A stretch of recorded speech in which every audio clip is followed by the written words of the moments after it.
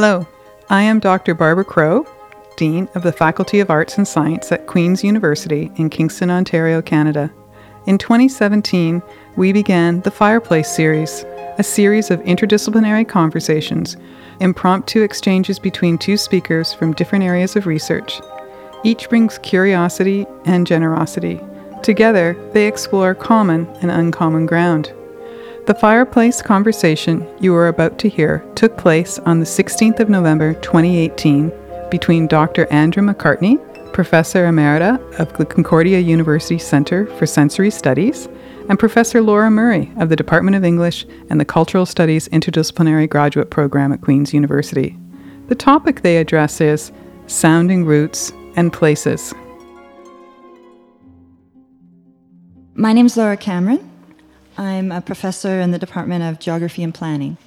The conversation today is entitled Sounding Roots and Places. It's visually very lovely to be in this cozy place with the fireplaces encircling us on this snowy day. But the world is also heard as much as it is seen. And sound also deeply affects our sense of place. We have with us today, addressing shared interests, particularly in the wider worlds of sound and ways of navigating it, two very distinguished scholars. Dr. Andra McCartney has come the furthest. She hails from the Center for Sensory Studies at Concordia University. Through her background in ethnomusicology, communication, and cultural studies, she thinks and writes about electroacoustic music, sound art, and sound recording fields as cultures, considering what kinds of interpretive routines are acceptable within these disciplines and how aesthetic and professional discourses are established. Internationally renowned, Andra McCartney is one of Canada's foremost experts in soundwalking and sonic experience. Dr. Laura Murray is one of Queen's treasures. Acclaimed educator, Laura is professor of English and Cultural Studies here at Queen's University. Her research has ranged from Indigenous and colonial literatures and history to copyright policy. She is also a musician. Recently, she has been focusing on finding, documenting, and sharing the neglected or hidden histories of Kingston, both in her teaching about the Indigenous and settler histories of Kingston, and also in her Swamp Ward and Inner Harbour research project. This has involved the creative use of oral history and the production of walking tours and podcasts, spurring as well much curiosity in the possibilities of sound. Thank you both for coming.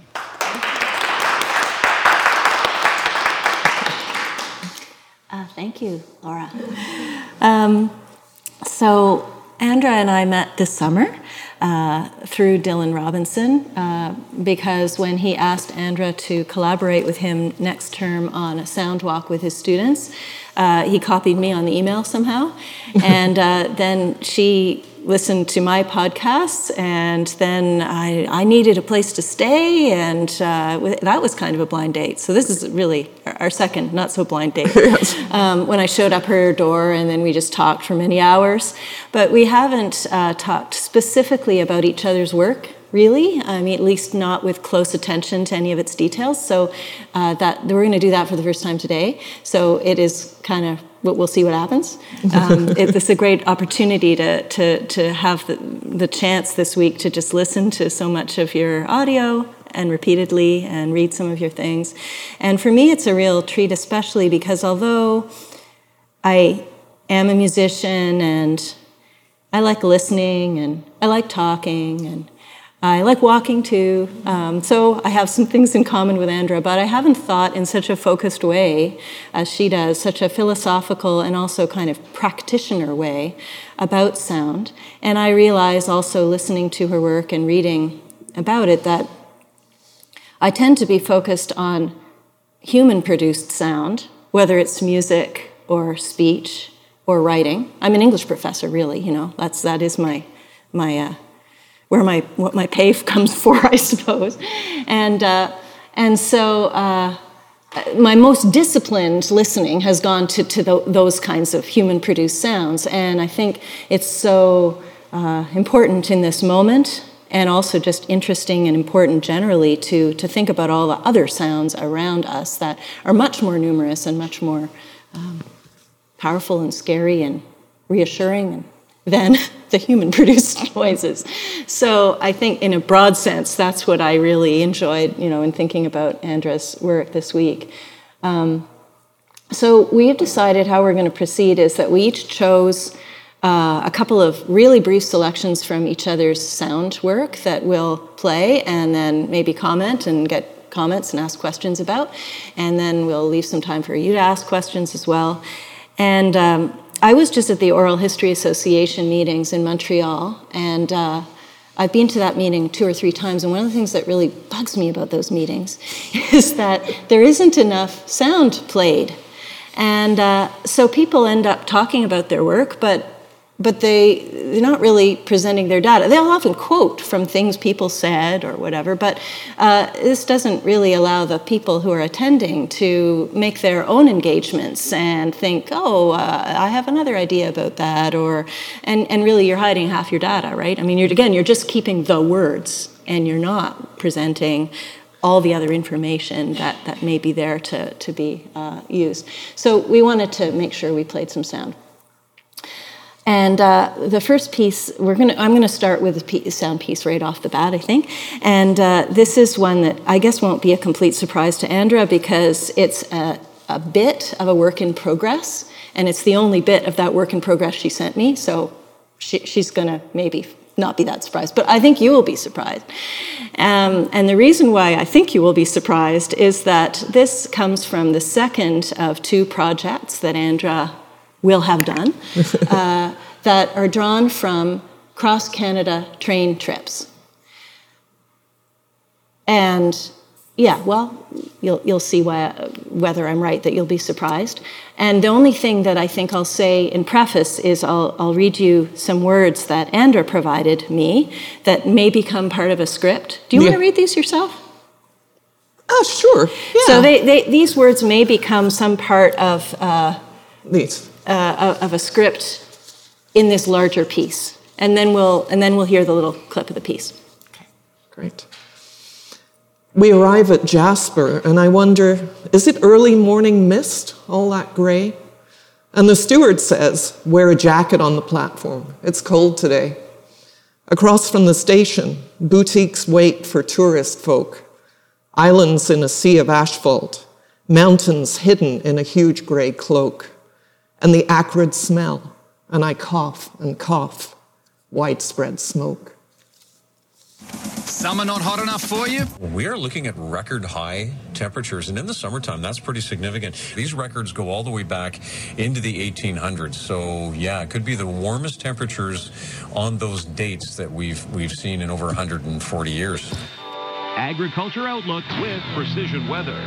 And it's time now for Precision Weather with meteorologist Phil Spivak. Another beautiful sunny day today, Phil, but I guess if you're one of those guys who's really looking for some moisture to help replenish soil moisture reserves, then this clear sky and warm temperatures isn't what you're looking for at all. The Shovel Lake wildfire is one of the biggest. It continues to grow. Thousands of people living in the area have been evacuated or put on evacuation alerts. Heat warnings remain in effect for the bulk of the province this morning, as do air quality advisories due to that wildfire smoke drifting in from Alberta and BC. Few clouds Died tonight, when the widespread EF4 smoke, tornado tore through the area and destroyed his home. His family says the retired teacher and farmer told at least 2 family members who warned them of the storm beforehand. Cloudy Friday, 60% chance of showers, a high of 16. Cloudy Saturday, 60% chance of showers. Air quality advisories due to smoke from wildfires continue for much of the province. Special air quality statement remains in effect for Whitecourt, Grant Cache, Jasper, Hinton, and Highs up to 26 and mainly sunny with local smoke in the peak. Hinton and In the Jasper, central 1 interior, in including Grant Prince Cache, George, 10 in sun and cloud Whitecourt. before that. 6:22. Good morning. Some sun Weather and clouds details today are in the coming up. The Kootenays with smoke is local going to smoke set and in highs today. near How 30. long will it last? Try to southern answer interior, that for you smoky coming up again with a bit in of just a few sunshine and a moments, high plus of music 30. from Blackhawk And for around the Vancouver corner. and But Greater Victoria, highs up to 30 the inland and mainly conversation sunny last with night at widespread hockey. smoke. So I think part of my surprise came because I had listened to the previous piece that Andra has done, which has a lot of train sounds in it, And when I just, pressed play on this and was taken into this kind of assault of these weather men, it wasn't what I expected. But I think it's so powerful. Like, in fact, I can hardly bear to listen to it. I just think, especially at a high volume, it's just... So maybe, I guess the first thing to just open it up is, where does this come from for you? And Well, that first trip that I did in a fairly linear way. So I was, I did recordings on the train, various locations, especially I got off at stations and did recordings. It was a winter trip, so it was quite different in many ways.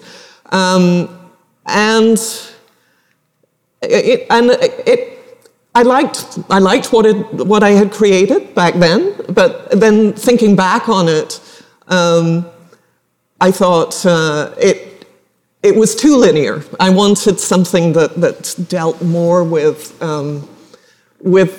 my sonic experience on the train, beyond the literal sonic experience, I guess.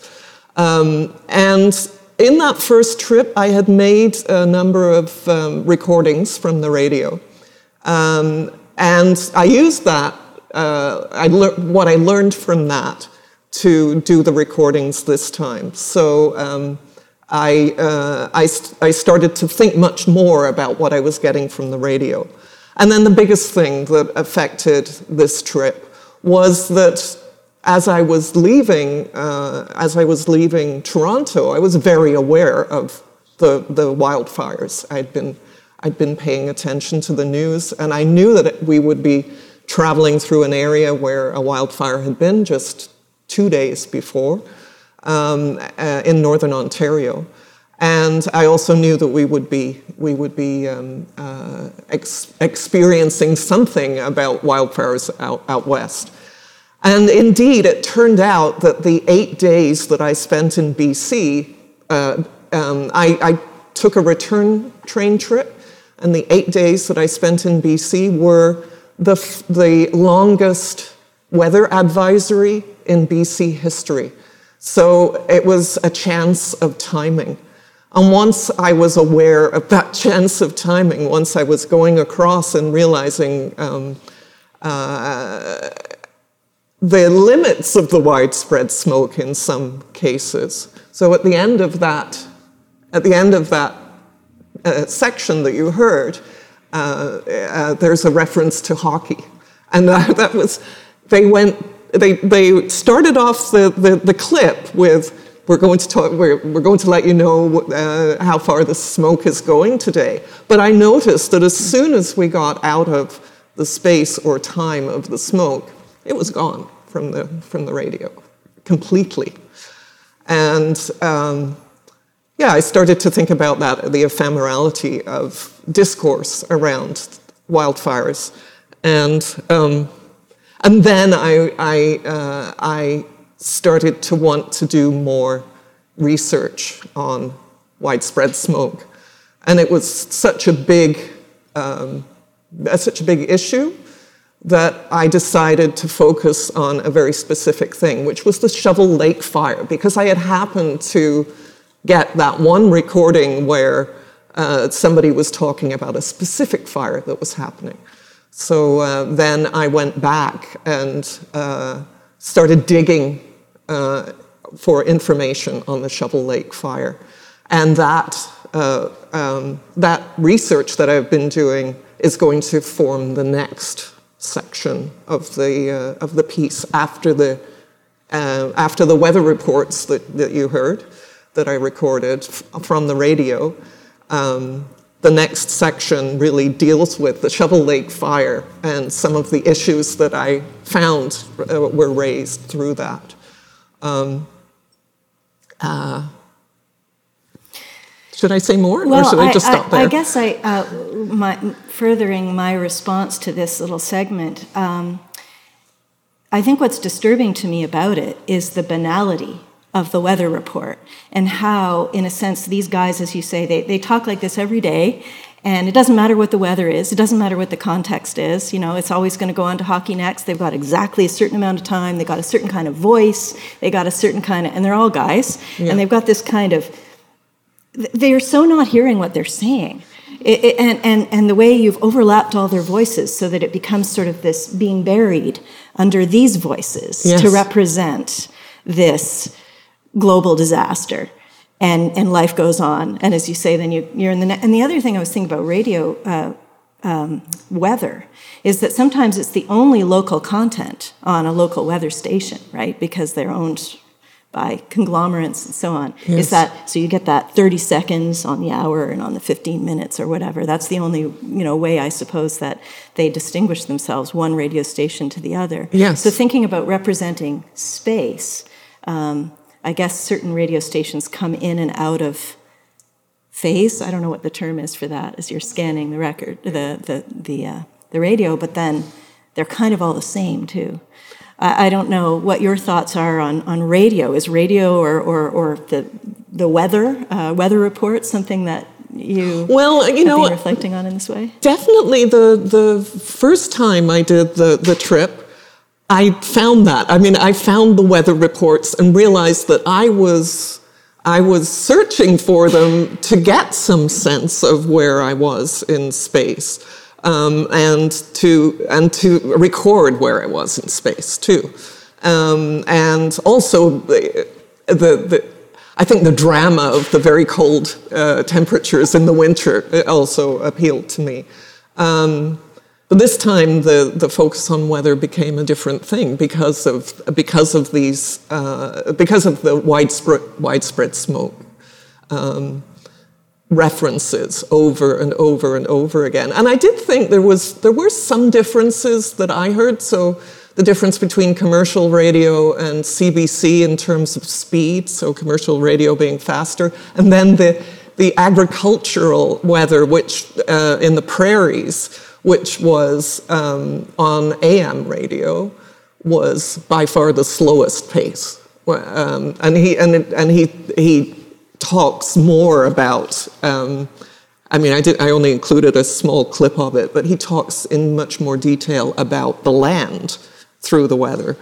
But the overall effect that I had when I started putting them together was this overwhelming weight of widespread smoke that I wanted. I really wanted that, but then for it to disappear with hockey at the end. Mm-hmm. I also wanted that.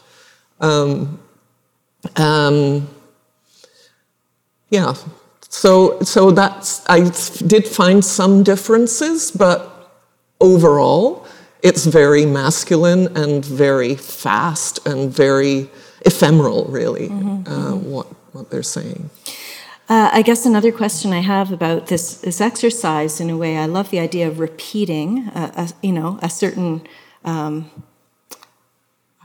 premise or prompt for an audio documentary. The Trans-Canada train trip is so overdetermined with certain ideas of pilgrimage or recreating of colonization or, I don't know, Gordon Lightfoot or whatever. It's kind of a nervy thing to do, a documentary about a Trans-Canada train trip. So how do you think that you're in dialogue with those pre-expectations, whether they are nationalist or critical, that might accrue to that act of taking the train across Canada? Yeah, well, certainly. There's another section of the piece that I haven't got as far with at this point, which is to do with the history of nationalism and radio. So, for instance, the first national radio network in North America was on the trains that crossed Canada. So there's a very strong connection there between nationalism and radio that I really feel the need to address in this piece.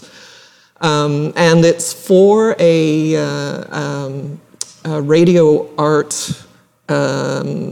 festival called Deep Wireless that is run by New Adventures in Sound Art from South River, Ontario. And South River is one place that used to have rail access and doesn't any longer for passengers. And they are interested in perhaps installing this in a railway car or a train station, and a no longer used train station, perhaps. So knowing that helps me think through this issue of nationalism and radio and how I'm going to address it. Partly through thinking back to the construction of the railway and the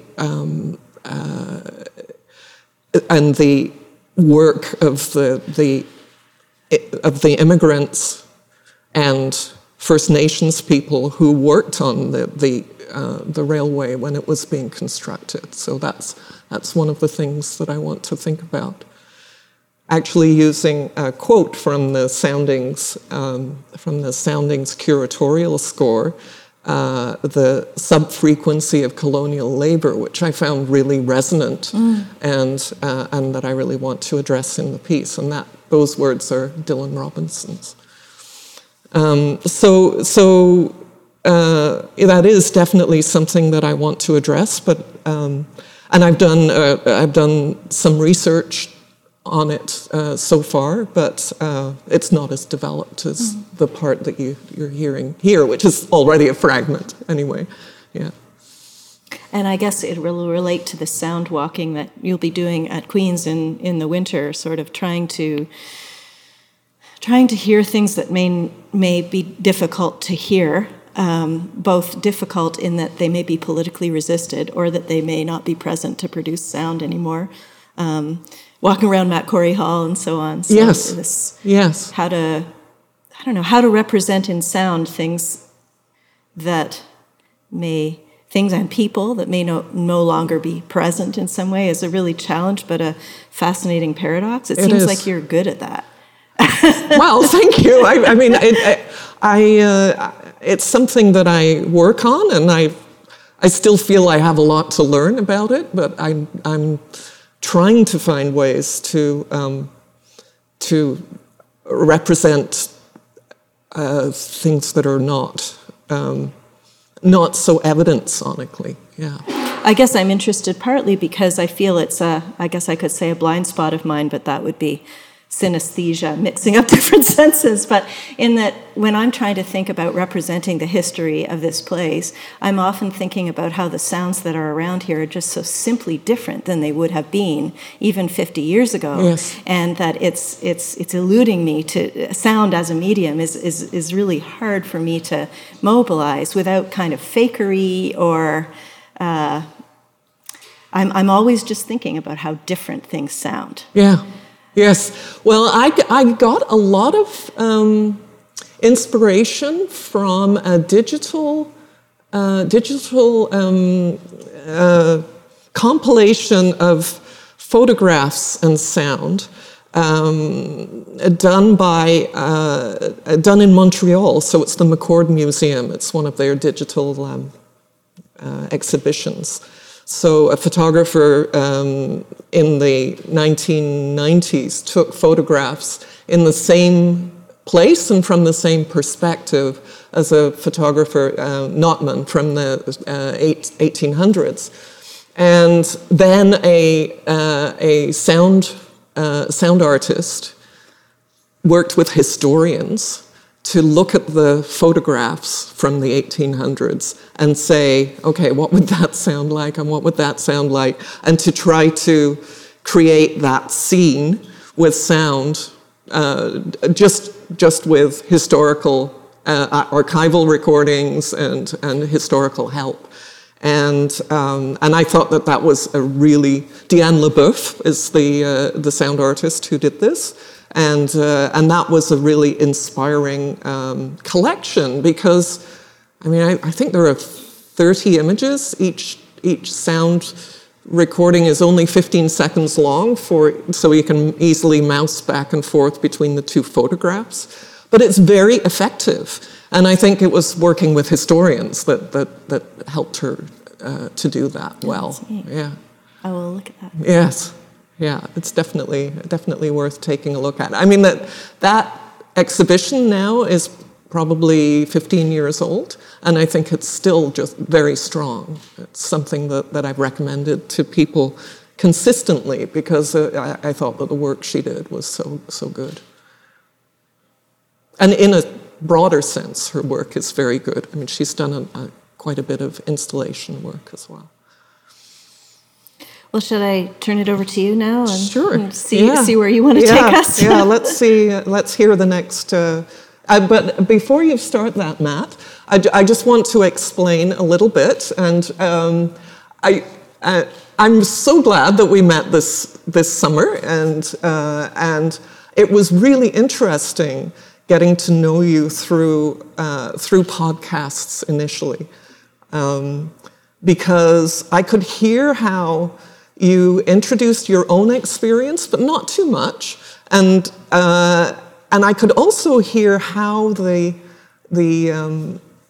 interviews were very relaxed and people were very willing to talk about things deeply, which is unusual, and I wonder how much of it is partly to do with the fact that you're somewhat of an insider in that you're a resident in the Swamp Ward and have been for many years. So I found the podcast very interesting and a very, very good way to meet you, and a very enticing way to meet you, in that I wanted to get to know you more and find out more about your work through that. So I'm loving this opportunity. This first excerpt we're going to hear isn't exactly one excerpt, it's two, so I cheated a bit. So there's an excerpt from early on in the podcast, and then there's another excerpt from much later in the same podcast. And I was interested in both of them. So what you'll hear is the first excerpt, a couple of seconds of silence, and then the second one.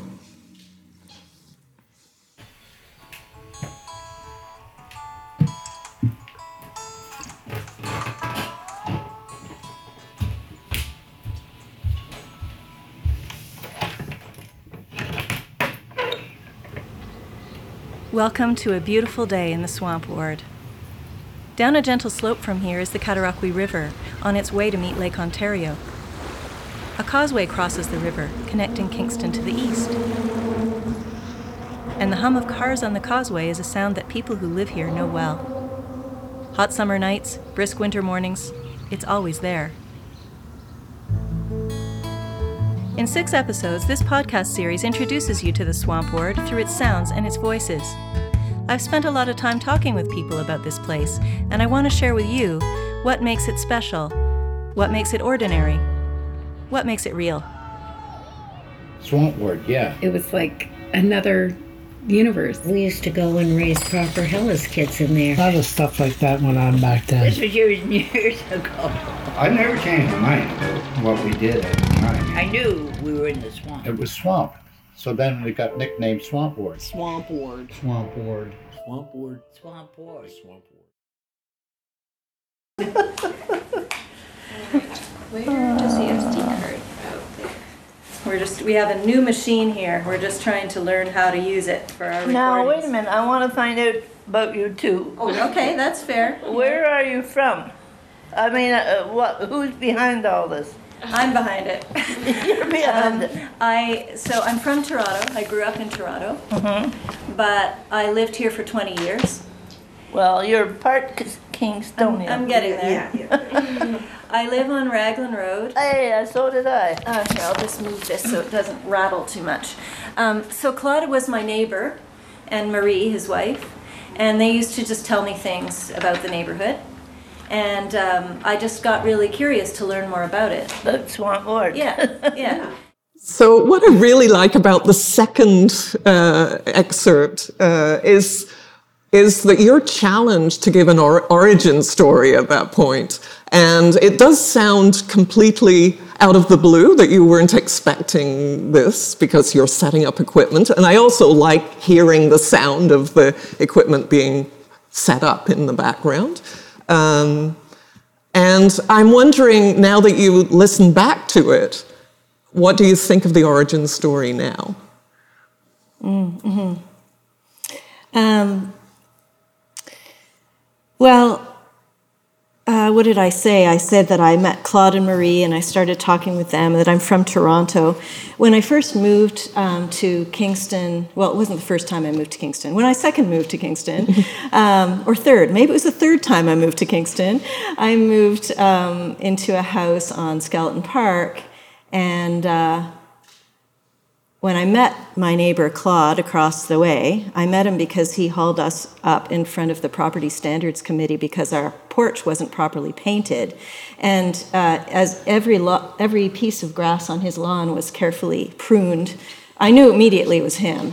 And so I went over to introduce myself, and he said, yeah, we heard people from Toronto about that house.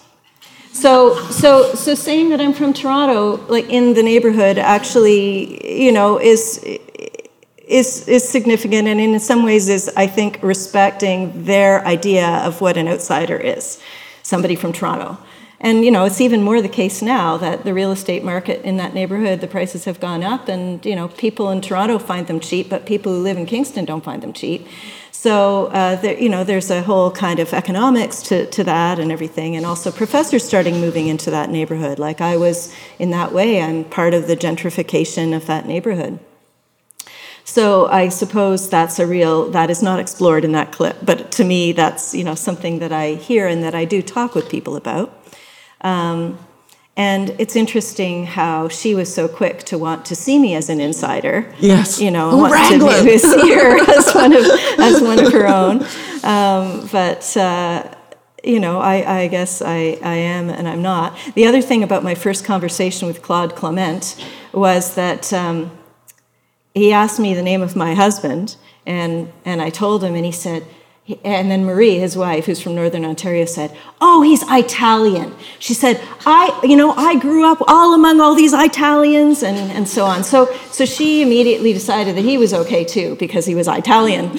And so, you know, these are shortcuts that we were able to make because we could connect, and you know, and we weren't regarded as foreign, I guess, in that, even though there were many points of difference, certainly of class and, you know, other issues.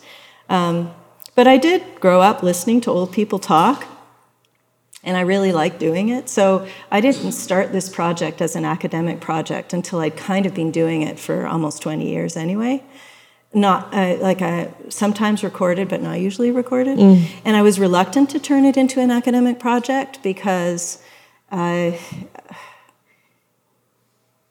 guess I didn't really want it to be work, and also I felt that would increase the barriers between me and the people I might want to talk with when I became a professor wanting to interview them. Yes. So I don't know if those are the kinds of things that you're curious about. Yeah, definitely. Actually, when you say that you didn't want to increase the distance between you and the people that you interviewed, one thing I noticed about your work here is that you've done several workshops or sessions to draw people in more. So the oral history workshops that you did, 2 of them, I think. And I'm curious whether that did break down barriers the way that you hoped to, and whether people become more interested in oral history, or has a culture come out of that? Yeah. Well. Yes and no, and it's something that I would like to pursue and return to. I ran 2 day-long free community oral history trainings at 99 York Street, which is a community house in the neighborhood, and they were well oversubscribed. Like I could have filled them, you know, each one I could have filled twice, and but I decided I'd cap it at 15 people, so I did 2 at 15 people. And my hope was, in a sense, to de-individualize this project so that it could be part of a community practice, and that people would be interviewed. Because people would always say to me, "Oh, my neighbor, he loves to talk. You should interview him." And I thought, well, no, you could interview him. That could be how it went. Yeah. In actual fact, I'm not sure if indeed any of the, and I made it clear also in these workshops that you didn't have to be interested in doing oral history in this place. I mean, you could take this wherever you wanted and do whatever you wanted with it. But still, I'm not sure whether any of those 15 people are actively doing oral history interviewing at the moment. We started up a thing we did once or twice where the idea was people could bring interviews that they had done and we could listen to them together. Because I learned oral history from a woman named Suzanne Snyder, and very much part of her practice is having these listening parties where interviewers and or people who are interviewed listen to interviews together. And whether that is to do with responding together or whether it's to do with refining practice of interviewing and listening, it's really just a fabulous thing to do, to have this collective experience of listening and commenting. And so we had one session like that, and a number of people came to it to come back, but nobody brought anything to play. And so they want to listen to my interviews. So I feel like I haven't been that successful in generating, or I don't think I have, but I may have. I need to get back in touch with these folks, and maybe we could do something like a reunion and a refresher or something like that. Yeah. But I've done some other workshops as well north of Kingston, and I like introducing people to oral history because, on the one hand, it really is a discipline. Like, not all interviewing is oral history interviewing, or at least it's not how I would consider it to be oral history interviewing. And one of the things that I really try to cultivate, even if it's only a short workshop, is the discipline of not interrupting people. And I say discipline because I am terrible at it. I grew up in a family where everybody talks at the same time, and you have to, or else you won't get a word in edgewise. And so I feel that for me, this kind of interviewing that lets the interview person take the lead has been really difficult. But one of the things, this maybe I can throw things back in your court at this point. Because when I was doing that training with Suzanne, and really this was a 9-day intensive workshop that we did. A lot of the emphasis was kind of on this, leaving silences.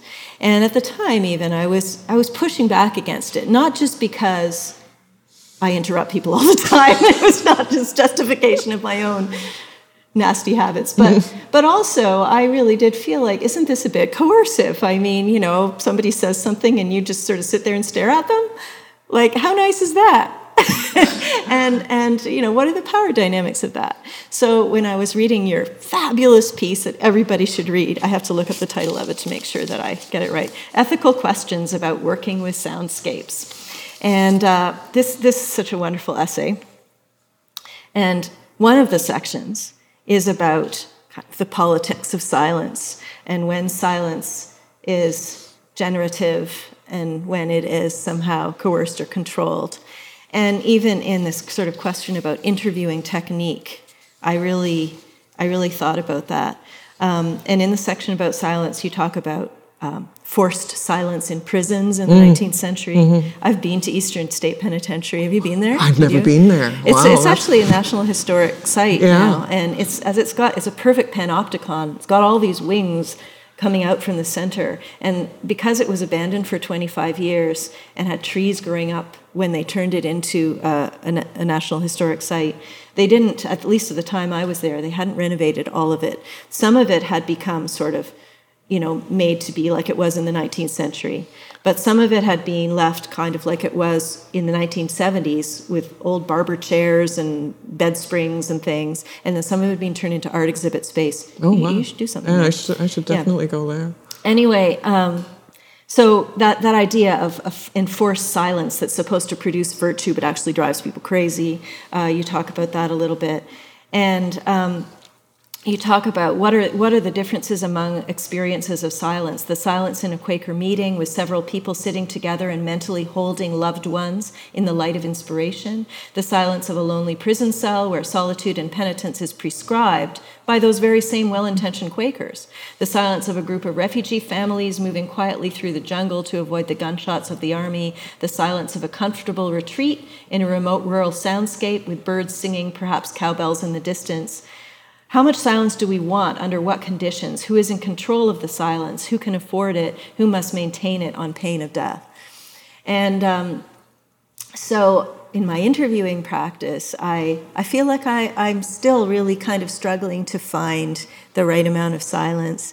And I guess in Suzanne's case, it comes partly from a psychoanalysis kind of background that she tries to remain the silent listener.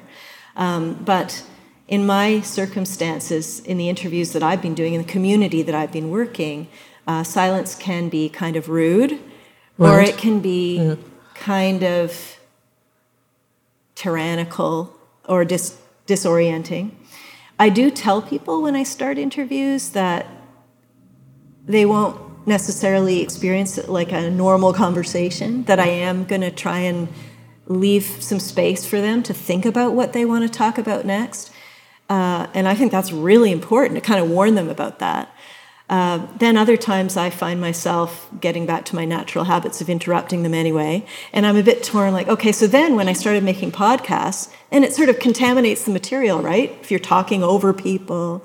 So what are your purposes, and how do you think about what is the best way to leave things to posterity?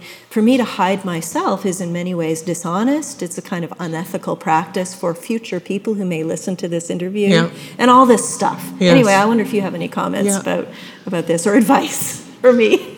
Well, I guess, I mean, initially when I did interviews, I had thought of myself as somebody who really stayed quiet when other people were talking, but I mean, the ethnographic interviews I did for my master's, I just found I was speaking a lot more than I thought, but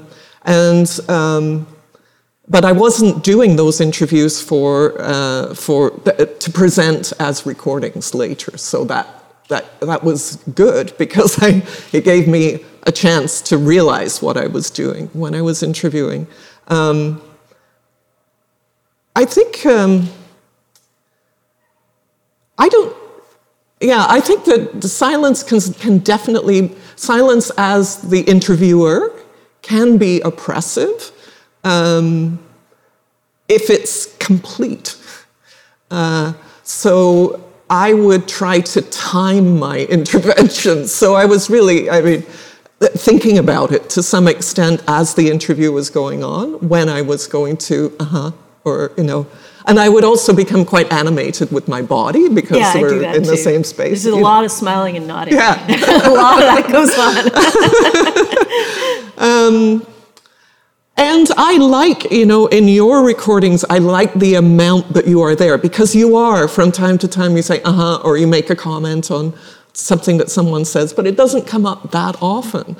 And so it feels like a good balance of, I think it would be strange if your voice was not there at all. That would sound strange to me. So I think as a listener, I want a certain amount of intervention from the interviewer to feel comfortable, and yet at the same time, I don't want it to interfere what the interviewee is saying. So it's a difficult balance to find, especially when you get excited about what the person's saying. It's really hard to stop yourself from overwhelming it with your presence, which is not what I want to do.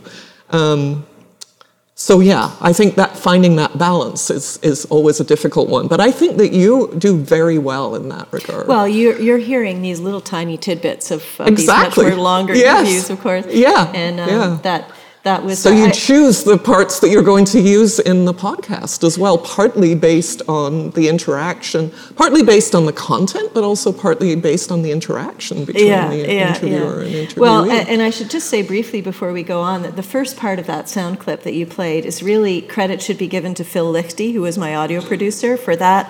That starts, every of the 6 episodes starts with that, with the opening of the window. My clicking ankles are in there.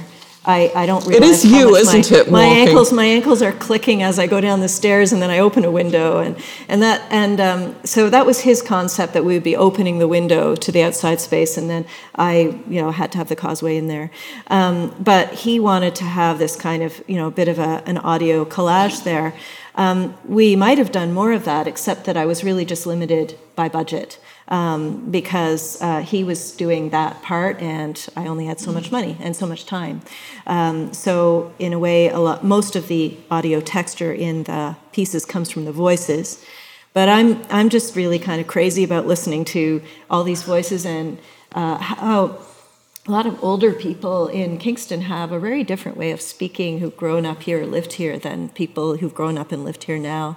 And in particular, I wanted to have in that open collage people saying the phrase swamp ward, because it's such a weird collection of sounds, swamp ward, and it just sounds so strange, and it's hard to say, which I actually learned earlier because I was very strangely in a band before that was called the Swamp Ward Orchestra, which was it was one of those stupid band names that I regret infinitely, partly because it was appropriative at the time, like we had no idea what the Swamp Word was, but we needed a name for a gig the next day, and then somehow we could never think of anything better. The other reason I hated it is that it can't be said by francophones, and we mainly were performing in Quebec, so for a francophone to say Swamp Ward Orchestra is impossible. So I wanted to have in the opening of the thing people saying that swamp ward, whatever, because that also became a question. Like, it is a big question: is do people use that term, and what does it mean to them? But it's also just a funny collection of things that your mouth does. It is, and I found that amusing. So. And I think in that introductory collage, it really focuses right away on the grain of the voices. Roland Barthes' term, I think, is so redolent there, that every voice is really different from the next one. Mm-hmm. So that even though they're repeating the same word, the same words, it feels different with each person, and you get a sense of the different personalities who are going to be involved in the interview. So it's a really good introductory thing. But I want to say more about that introductory collage. Because I had an immediate response to it. The going down the stairs. I thought about. First of all, it places the listener in a particular time. Because you're going down the stairs, you can't really hear any electrical noise in the background. So it feels like it could be in the 1920s. It could be now, but it could also be in the 1920s that somebody is walking down. So it kind of gives a time frame to the piece. And also I thought about how wood, when you're walking on wooden steps like that, it registers your movement very well. So that if you live in a house that has those creaky floors, you can tell where people are in the house, and you can also tell who is in a particular part of the house, because you get a sense of people's gait through how they walk down the stairs. And I use that in the learning to walk piece. Well, I was going to say, actually, it isn't the walking part of this piece, but this piece is called Learning to Walk.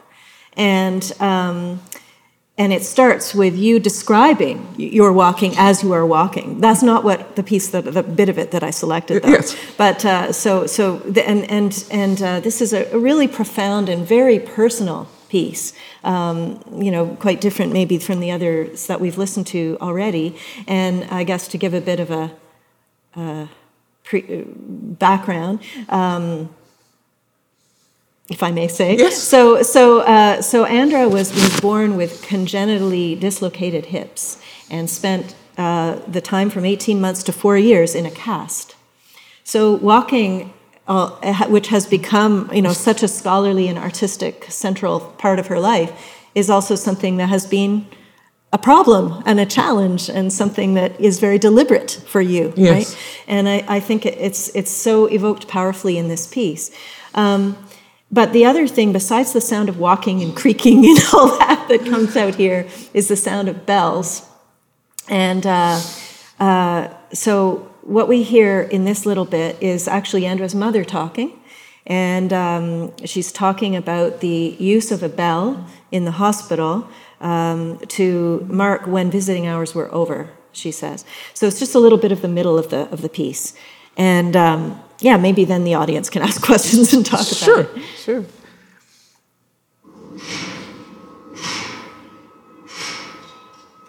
We used to come around with a school bell to alarm everybody, alarm my boss to have to go home, and as soon as you saw the bell, he starts to scream.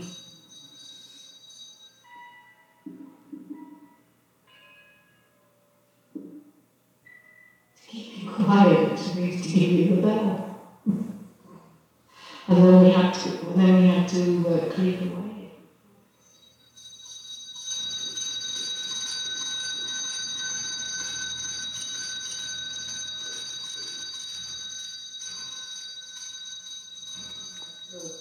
It's not it, right?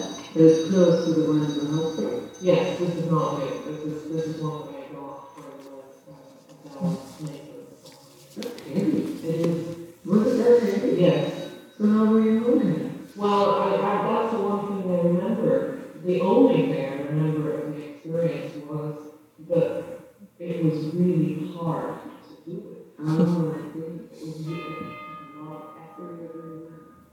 After the cast was removed, I was able to get outside. I was able to start playing with the other kids instead of watching through the window. I started running and jumping and never looking back, never thinking about what had happened with my hip, trying to put that whole time out of my mind.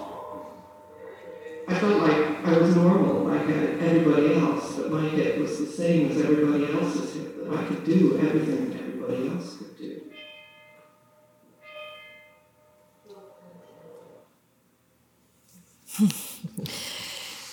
So there are so many bells that you use in the sound environment there, not just the one that is like the one in the hospital, but these little tinkly ones and big, more church resonant ones all the way through. And you use them, sometimes they're so beautiful and kind of soothing, and other times they're just really violent and terrifying. And it's amazing the whole constellation of emotions that you get from that bell. And what's interesting is you don't really introduce what the bell is until halfway through the thing. At the beginning, we hear bells, and she's talking about other things, but it's only partway through that we hear that this was the end of visiting hours and related to trauma of separation from parents in that way and so on. So I guess it's just a comment and a compliment. I just think it's so brilliant how that bell can say so many things emotionally in that piece. Well, I have to thank Lawrence Stevenson at the CBC, because I was doing this for a CBC Out Front show, and he worked with me over a year and a half and challenged me to because I had spoken about the bells at the beginning, the hospital bell. And then, as I was speaking to him, realized that I had this huge bell collection that I had made over the years. And I had never really thought about why I was collecting bells, but they were very handy in the making of the piece. And so it was,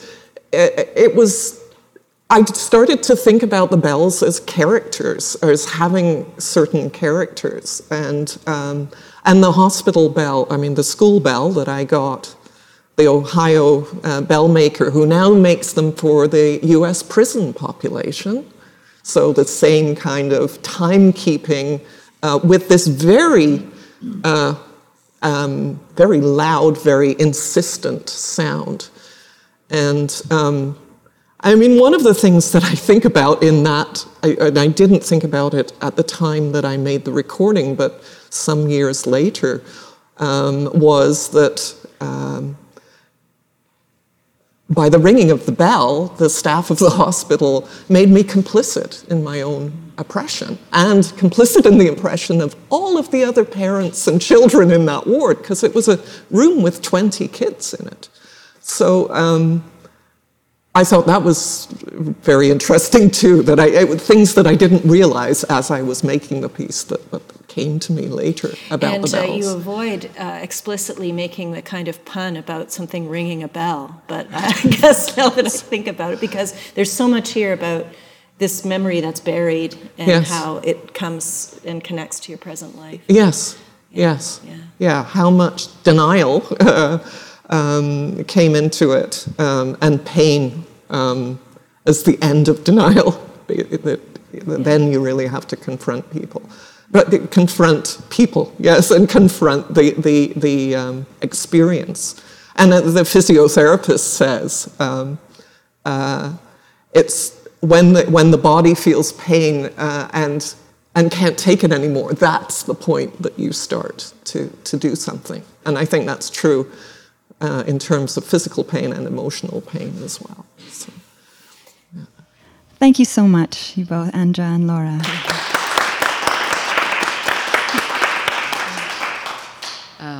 Kip Pegley.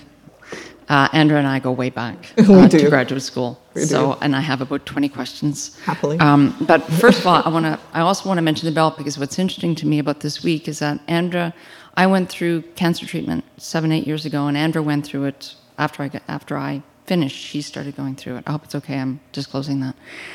And this week on Facebook, you know, when those pictures come up, 3 years ago, memory on Facebook, it was the picture of the bell that I put up for you. Because, of course, at the end of the chemo, there's a ringing of the bell. Yes. And I can't go near a chemo ward and hear the ringing of the bell without crying myself. Because that, to me, is just, right? I remember, because at the end of chemo, you get to ring the bell, the Liberty Bell. And I rang it, and I went back and I rang it again.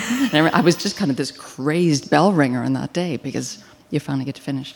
But I believe there's also a story for you about being in a workshop where you were on the ground and you had a bodily memory. Yes. Can you share that? Yes. So another part of that piece is, it was actually a piece that I made called Coiled Chalk Circle. And it was to do with custody issues, because I had gone through a very painful custody battle with my ex-husband. And my children only lived with me part of the time, and that caused a lot of emotional pain. And when I made that piece, I thought, well, Coiled Chalk Circle, the title comes from an old story of the chalk circle where the judge makes a circle on the ground. And then there's a custody dispute. Two women both say that they're the mother of a child. So the judge makes the chalk circle, puts the child in the middle, tells each mother to take one arm and pull. And they can pull the child out of the circle and be the mother. And one of the women lets go. And he says, right, you are the mother. And I thought, what the legal system does is make a coil out of that circle so that you're going back over and over and over again, and it's never finished. So I worked with a choreographer and did the I'm not going to do it right now because I'll screw up my back, but I did a choreography for the piece, and I was thinking about coils. And I started making a coil. See, I can't help myself. I started making a coil of my body, turning around and reaching back with one hand to hold a child's hand. And when I did that created a lot of pain. And I ended up going to a physiotherapist. And that was really the beginning of the piece, because the pain, which was both emotional and physical, made me go and start both physiotherapy and psychotherapy to try to come to terms with what was happening with me and to try to cope with it. So yeah, that was a very, very important movement of my body, I think. Yeah. With my own work, I was thinking about interviewing in silence, which is so incredibly important. And with my work over the last number of years, I've been interviewing returning soldiers, veterans, and their relationship with sound in Afghanistan especially. And what really struck me as I was setting up those interviews over the last number of years is that so many of them, because of their trauma, because of their post-traumatic stress, they will not meet in a private place, which I fully respect. So many of my interviews are in Tim Hortons. Most of them are in Tim Hortons. Some are in Starbucks. Starbucks is a particularly hard place to hold interviews because of the sound of the cappuccino machine. Right. And I remember at first, you've got the recording, you're talking, and things are going well. And of course, there's always that negotiation at the beginning. And I'm a military brat, and I served in the reserve, so you get, you get to have your story and be able to prove your legitimacy within this context. But the sound of the cappuccino machine comes on, and I'm just going to go, right? But then, of course, realizing that it is only because of the cappuccino machine that we can have this discussion, because, again, for so many soldiers, many of them could not travel at night because of their stress. So the interviews had to be held during the day, which is the loudest times. But also, the sound of absolute silence in the field usually meant some sort of danger. Because there's always a generator playing or some sound. So if there is silence, they freeze. Yes. Not all of them, of course, but for so many of them. So I relied upon the sounds of Tim's and Starbucks. I'm wondering about the two of you talking about your interviewing context. Were they always within more quieter spaces of the interviewees, or how did you work with external sound, or did that become part of the sound? Because there's never really silence. Yes. Right. So how did you work with those external sounds? You want to go first, or shall I? Well, I guess I wonder whether my interviewing practice was in some ways altered when I started thinking about making podcasts. Before I started thinking about making podcasts, I wasn't so worried about noise like that.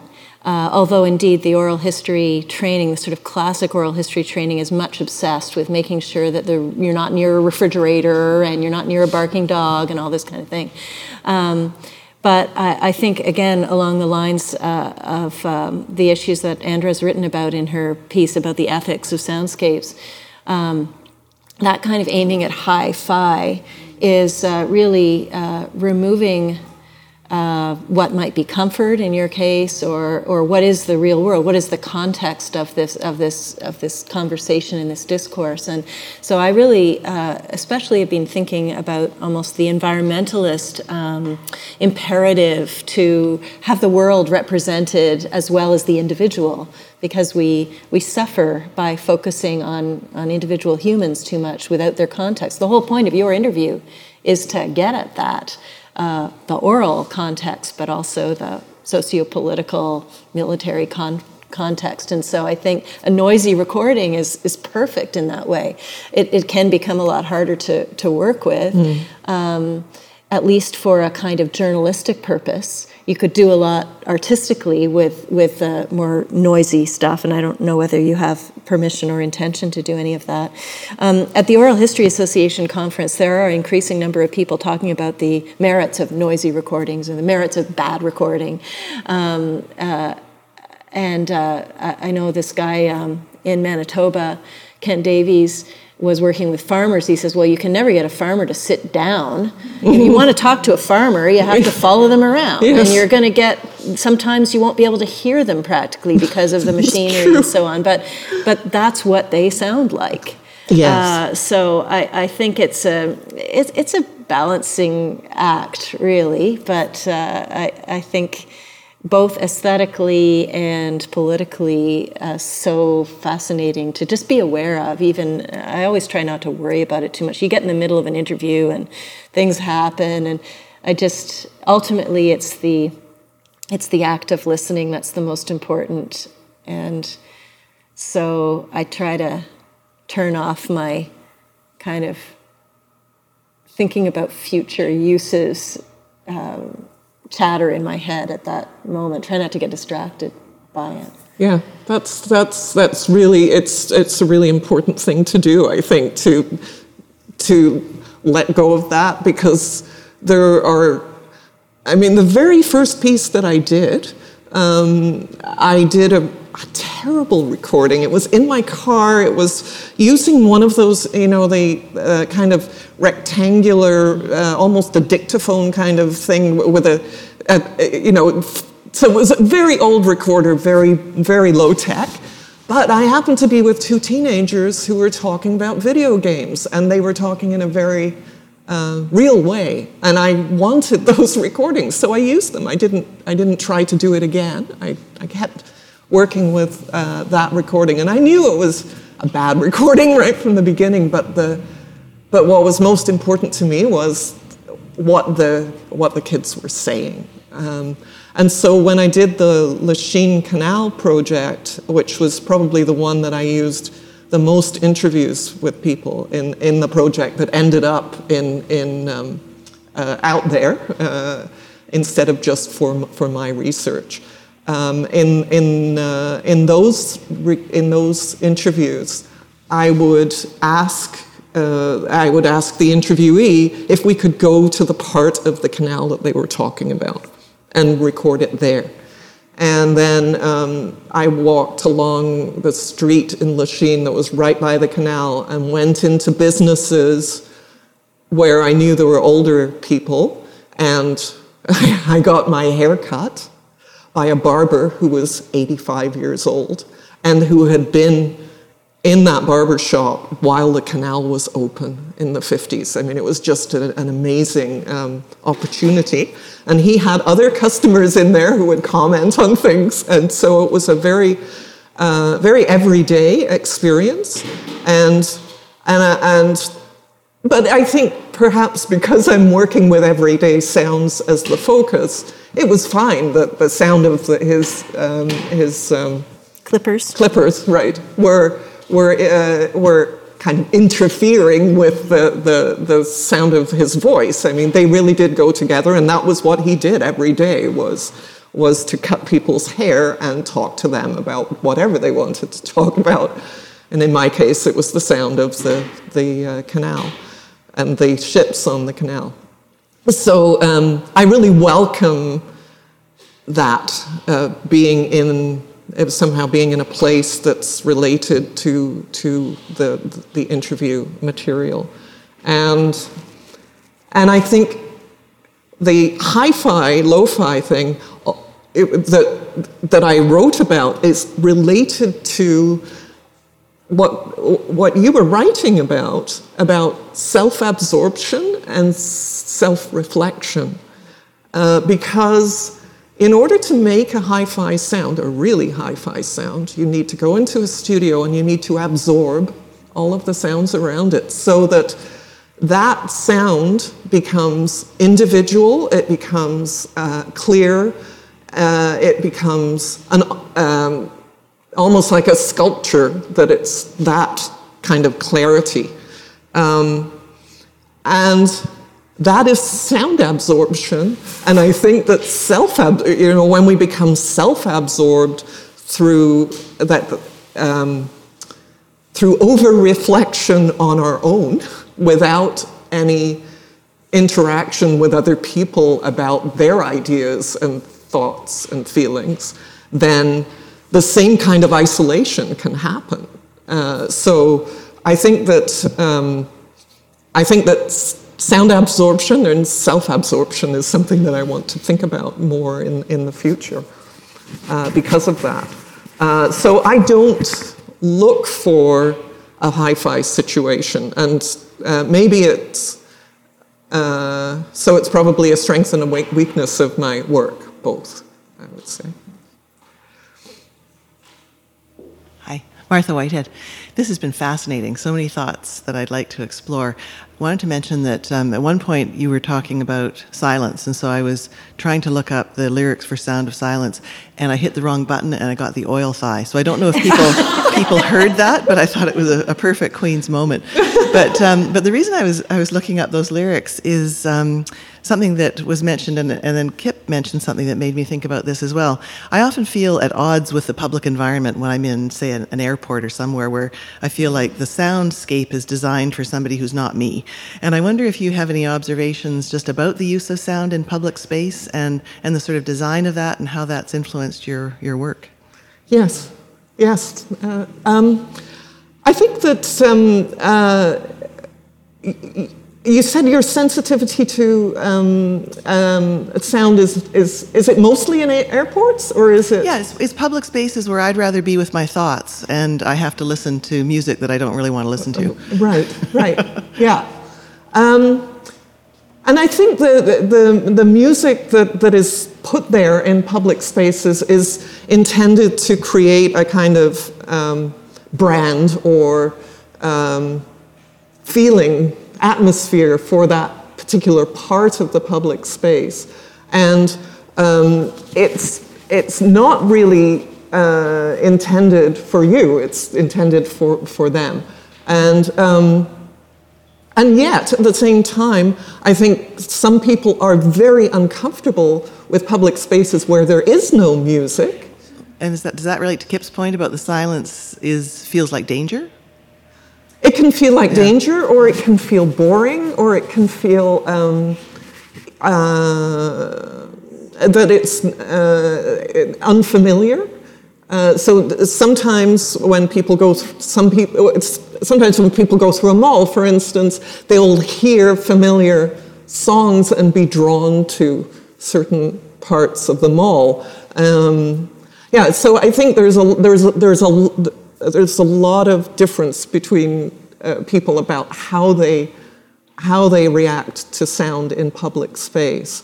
For instance, David Paquette, who was one of my graduate students, did a study of restaurants in Vancouver, in a particular area, and how there was a restaurant with espresso machines and very reflective surfaces all over the place. And people would go there to have private conversations because they could sit at the table, talk about whatever they wanted. You were having private conversations that were also about trauma. So to give you that kind of wall of sound as privacy really it made that an important place to go. And so David Paquette found the same thing, that people were choosing to go to these restaurants because they were very noisy and familiar at the same time. And so I think the airport is probably noisy and unfamiliar to you. And then, of course, there are differences between airports. There are some airports that are much better designed for sound and also for other things that we sense, smells and things that you look at and tastes that you can have in airports. So some airports are very well designed and some not so much in terms of sound. Yeah. Silence does have a sound, of course, so people who do recordings know, the room sound. This room clearly has, by the way it's designed, produces or prevents certain kinds of resonances. So yeah, to me, I think it's interesting too how sometimes, the distinction between hearing and listening, like you can be in a silent place, like a library. I thought you were going to say something about library when you were talking about sound. And all of a sudden, you notice it's creeping you out, but it's been the same kind of, and some people, I think do find the absence of music is kind of, it makes you feel exposed or something, that you can have that. I'm Francine Barish. I observed, while both of you were talking, that there's a fair amount of serendipity to the work that you're doing. So recording something unplanned or leaving the recording going in your pocket for 2 hours and seeing what you get, or, being guided at a particular time and place. How do you plan for, how do you work with that serendipity and embrace it in projects that you're likely having to propose sort of far in advance of having that eureka moment? Yeah. Well, this train piece is maybe a good example. When I was teaching and doing research full time, I would apply for grants. So I had to talk about what I was going to be doing 5 years from now. And I did find it constraining in terms of, being able to describe what I was going to do when I was probably going to do other things. So now this project, I didn't apply for a grant, so I didn't have to say to anyone what it was going to be. New Adventures in Sound Art came out with a call for works, and I wrote to them and said, this sounds like a really good topic that you've chosen as your for the festival this year, and I would really like to do something, but I have this piece that I'm just starting. I don't know what it's going to be. But they had worked with me before when I used to be much more clear, and they trusted me to do something interesting. So I didn't have to tell them ahead of time. And as I've been working on the piece, they've been very open to just hearing every once in a while, well, how are things going and what's happening now? And so we're having a conversation that's able to develop over months about what should happen with this piece. And I think that's by avoiding some of the institutional structures that I have been part of in the past. And it was one of the things that I was really looking forward to as a new independent scholar now, as a retired professor, to be able to spend more time on projects where I didn't have to articulate everything way ahead of time. Because I found that in the past, the other big project that I did that was not institutionally funded was Soundwalk to Home, and that project I've thought about probably more than any other one that I've done. So, because it came from a deep personal need that I think I had at the time, rather than a kind of articulation of certain issues or a focus on a particular place. It was to do with my neighborhood, so something much more personal. Yeah, that's a really challenging question because depending on the source of funding and the way your job situation is and everything, you may or may not have the freedom to change directions as you go. And I feel like I now do, and so I'm doing it. Some of it comes from the ethos of, again, of oral history interviewing, which means that I have 80 interviews that are completely different from each other. And sometimes people talk about really personal stuff, and sometimes they just talk about the corner stores or, their cars or whatever, and it's all really different. And then when I decided later on to make podcasts, it wasn't like I could just go to question number 7 with every interview and then make that the theme of the podcast. And so it gets a lot more labor intensive if you're then trying to figure out what the through lines were, but they were really through lines that just appeared as the thing happens, and sometimes you don't have the right recording for the thing that happened and all that. And in the case of the podcast, I was really lucky to have Phil Lichty working with me, who was able to both work with lots of little bits and pieces and also tell me when, well, I don't care, Laura, you may like that person saying that thing, but nobody will understand what he's saying, so we can't use it, and we would find other ways around it. But I I was really struck when I said, this is the first time I ever made audio documentaries. Like, I'm not a pro. And I was struck by a lack of models in a way, because I felt like I had to be somewhere between a kind of journalistic, NPR-ish type of podcast and more of an art piece, because I knew that the people in the community would, I wanted them to be represented as historical subjects who were telling some things about things that actually happened, and they wanted that too. I think that was the sort of understanding. This was a history project. So I felt that I wanted there to be a certain amount of kind of authority given to the information that they were providing, and that it would be clear that it was information. But at the same time, because I hadn't interviewed them in such an organized way, what I was struck by when I went back to listen to the material was just the quality more of their voices, and wanting to collage them together so that it wasn't about individuals, it was about a kind of collective experience.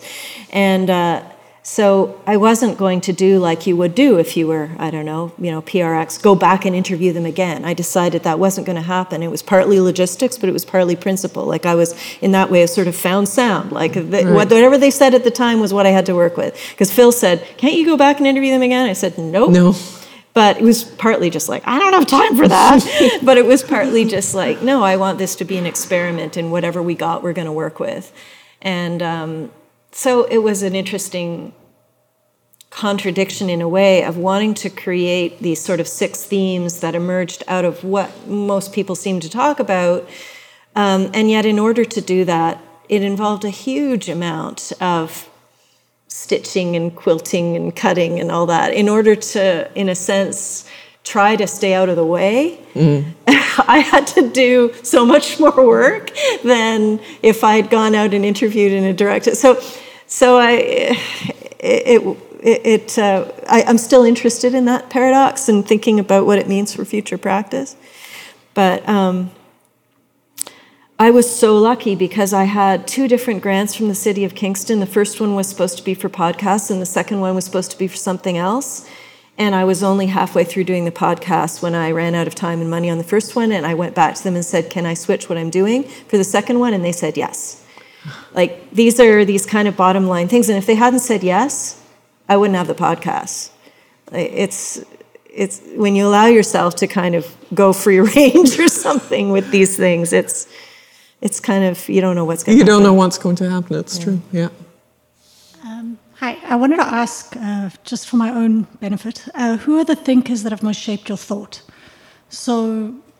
Well, I think one person is Paulo Freire, because we both have referred to Paulo Freire. I mean, I'm thinking of that recent article that I read of yours where you talk about his approach to working with groups of people and his respect for people's knowledge and his use of group conversations as a way to get people to realize how much they already know. Or at least that is one of the things that appealed to me about Paulo Freire's work when I first read it. I think another thinker who's very important to me is Donna Haraway and her ideas about situated conversations.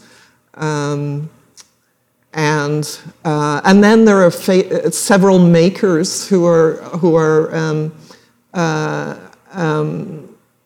important to me. Of course, now I've forgotten names. Agnes Varda. I don't know why her name disappeared, but Agnes Varda, the documentary "The Gleaners and I think is a really interesting documentary in terms of her relationships with the people who are in the documentary and how she goes back and does a second film 2 years later where she asks people about their contributions to the documentary and they critique her, and it's all there in the second film. And I think that is amazing. It's just such It's like in your article you talk about you never finish. Well, and yes, Varda never finishes things. She goes back over and over again. Laurie Anderson is another maker that I'm really interested in. And she has been criticized by people because they say, oh, she goes back and refers to that thing that she did 10 years ago. Well, I think that's fantastic, to recontextualize something that you did 10 years ago so that you can reflect on what's changed over that time. Her work really inspires me because of that, the through points of the work. So those are a few. I mean, there are more people, but those are a few people who have influenced me. Yeah, it's a hard question to answer on the spot. I think one person that comes to my mind is Mikhail Bakhtin, because through my literary background, my literary study background, I think that he was one of the theorists who really got me thinking about multiple voices and how literary art that has social value has to be made up of multiple voices, or how we can kind of excavate them even when they may not be apparent. And so I keep going back to Bakhtin. But I was thinking of some other figure we have in common, sometimes as maybe an antagonist as much as an inspiration, which is R. Murray Schafer. Oh, boy. Sorry. But, I first encountered him when I was in a choir as a teenager, singing compositions that he did. And then I gave my first sound walk in the parking lot of Harbourfront in probably like 1987 or something like that, inspired by Schafer, as I was teaching music at a day camp, and I took all the kids up to the parking lot and made them make lists of things they were hearing and so on.